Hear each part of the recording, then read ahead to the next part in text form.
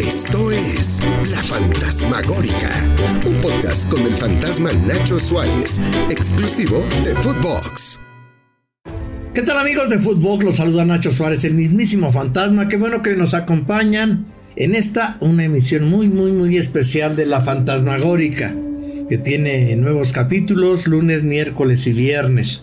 Gracias por hacer en menos de un año este podcast el número 1 de fútbol en muchas plataformas. De verdad se los agradezco. Hoy, ¿quién lo hubiera dicho?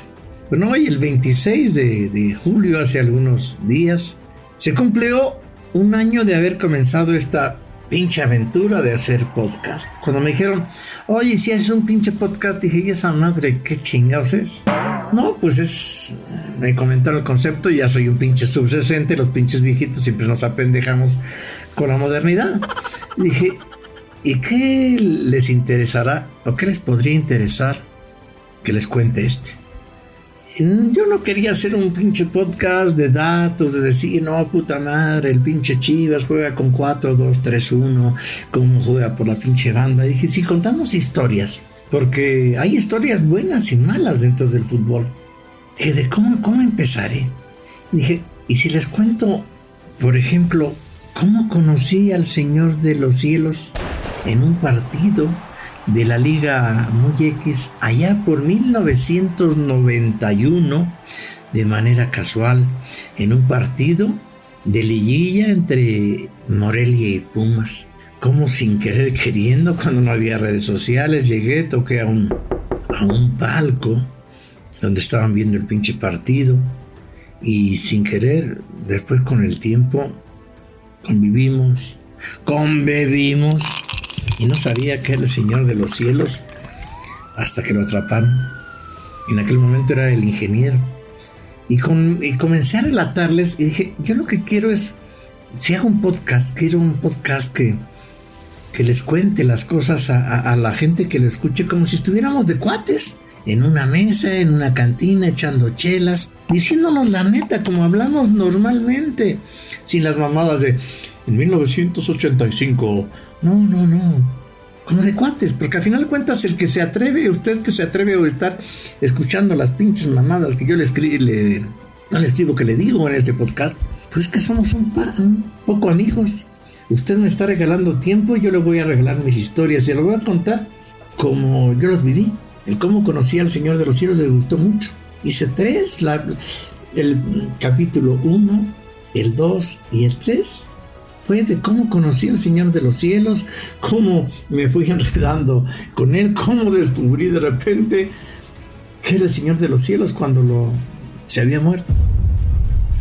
Después empecé con historias de cómo se infiltró el narco en la Liga Mexicana, cómo llegó Tirso Martínez, el famoso tío, el ingeniero, a apoderarse del Querétaro, del Celaya, el gusto que tenía por las damas, por los chupes, por los gallos, y conté las historias de Querétaro, de Celaya, de venados que no sabían, pormenores de que te cuentan, incluso de cómo querían comprar equipos o cómo arreglar partidos o cómo lavar su dinero, cómo hubo más de 6 equipos en la liga, y cómo Tirso Martínez, el ingeniero, un día llegó para pagar una deuda que tenía por jugadores que le habían prestado, y a un dueño muy fifí del fútbol mexicano llegó, le dijo,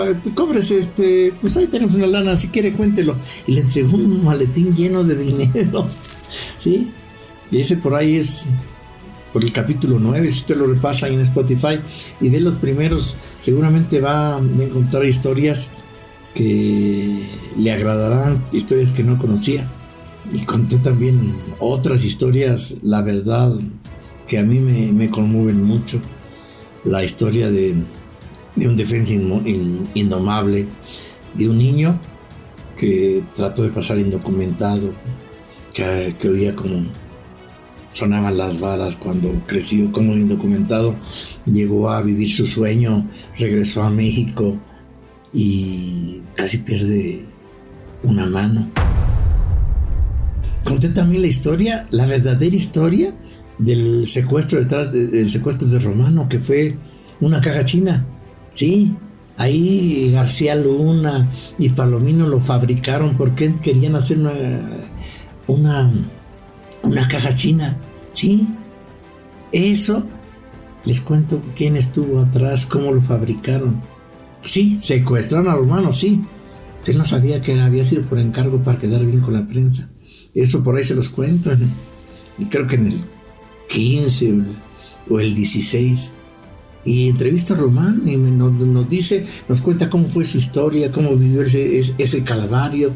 También cuento episodios que seguramente les van a dar sed. Las pinches pedas y fiestas que se agarraba Faustino Aspirilla cuando vino aquí al Atlante, o como cuando lo contrató José Antonio García, o como Aspirilla le salvó una vez la vida a Chilaver porque lo querían matar unos sicarios, o las historias de Chivas y de las grandes broncas y la realidad de esa aventura financiera que terminó muy mal entre Jorge Vergara y Angélica Fuentes, cómo contrataron a Croy, cómo trajeron al yerno de Croy, cómo le pagaron, ¿no? Muchas historias que son atemporales, que seguramente a ustedes le pudieron llamar o le llamaron la atención y que lo hacen que esté aquí de un año después. Y conté también los negocios turbios que hacía Uriel Pérez con jugadores de Rayados del Toluca, donde le chingaron más de 40 millones o 50 millones de dólares en más de una década a Valentín Díez, la verdad. O cómo es que Tampico Madero y Alejandro Ragori compró un pinche equipo de una franquicia de fútbol en una pinche ferretería, sí, porque Tampico Madero no la compró la federación y se la compraron a mano, se la pagaron a una comercializadora que vendía tornillos. Hay muchas historias. La historia del primer futbolista que se declaró abiertamente que era Justin Fachot. El origen también del Checo Pérez, que tiene una pasión americanista y que eligió el automovilismo, afortunadamente, y no el fútbol. Imagínense, del centro delantero del América. En fin, he contado historias, los secretos de la epilepsia de Ronaldo en aquel mundial del 98. Una historia que pocos supieron y porque lo hacían jugar incluso dopado y les valía más del doping.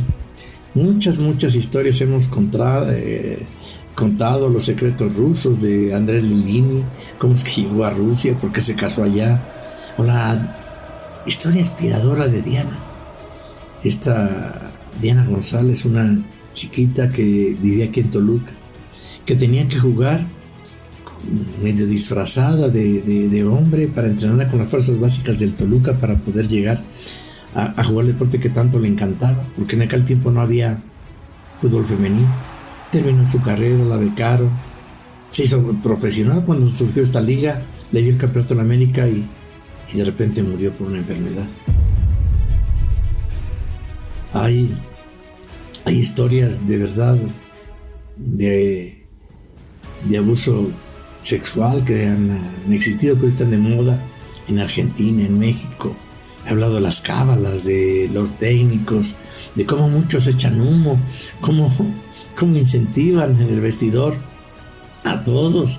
Hemos pasado los audios del señor de Miami, Carlos Hurtado, ese hombre que decían que no existía. Gracias a usted, la fantasmagórica está aquí. Espero que hayamos repasado historias y que le hayan parecido como intenté hacerlas. Unas pinches charlas de cuates, echando tequila, un vinito, un refresquito, un tecito, un cafecito, no sé. Gracias. Cumplimos un año y espero que sean mucho más. Gracias por aguantar el fantasma. Échale un recorrido a las historias. Métase al número 1 hasta el número 150, no sé qué número lleve, y escoja una historia. Dígame cuál le pareció mejor. Gracias, de verdad. Gracias por acompañarme en esta maravillosa aventura que fue la fantasmagórica. Gracias por su preferencia. Aquí estaremos lunes, miércoles y viernes. Un año de decirle muchas gracias. Vamos por más. Soy Nacho Suárez. Esto fue La Fantasmagórica. Esto fue La Fantasmagórica con el fantasma Nacho Suárez, podcast exclusivo de Footbox.